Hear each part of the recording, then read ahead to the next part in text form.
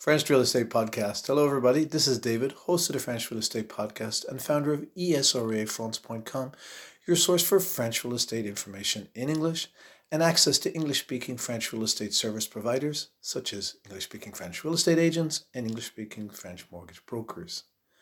Today's mini podcast is focused on things you need to think about when you're getting insurance on your French property.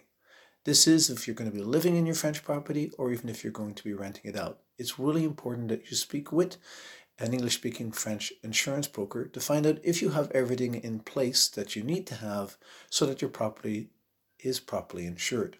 This came to my attention recently when I read an article in the French newspaper Le Figaro, where an actual person was denied full insurance claim on their property because they did not have what they call an armored door, or en français, je crois c'est un porte blindée, so it's a reinforced door on the front of their property.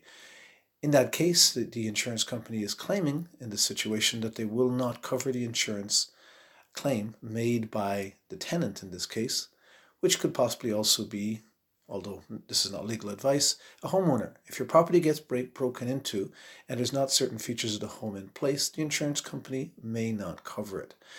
This is important. Ask your insurance broker, and of course the benefit is we can introduce you to an English-speaking French insurance broker, so you can ask all the questions in English. What exactly do you need to know from me about the property to make sure it's properly insured if I need to make an insurance claim? This is David, host of the French Real Estate Podcast and founder of ESRAFrance.com. If you're starting the process into looking at buying a potential property to live in or invest in France, we have a small little e-guide that's available to you for free on our website, ESRAFrance.com. Just jump over to the website and get a copy of mistakes to avoid when you're buying property in France. In addition, to learn a little bit more, we do have a very comprehensive 110 Tips French Real Estate Buyer's Guide. Please subscribe wherever you heard the mini podcast, and join us again soon for more information. Bye for now.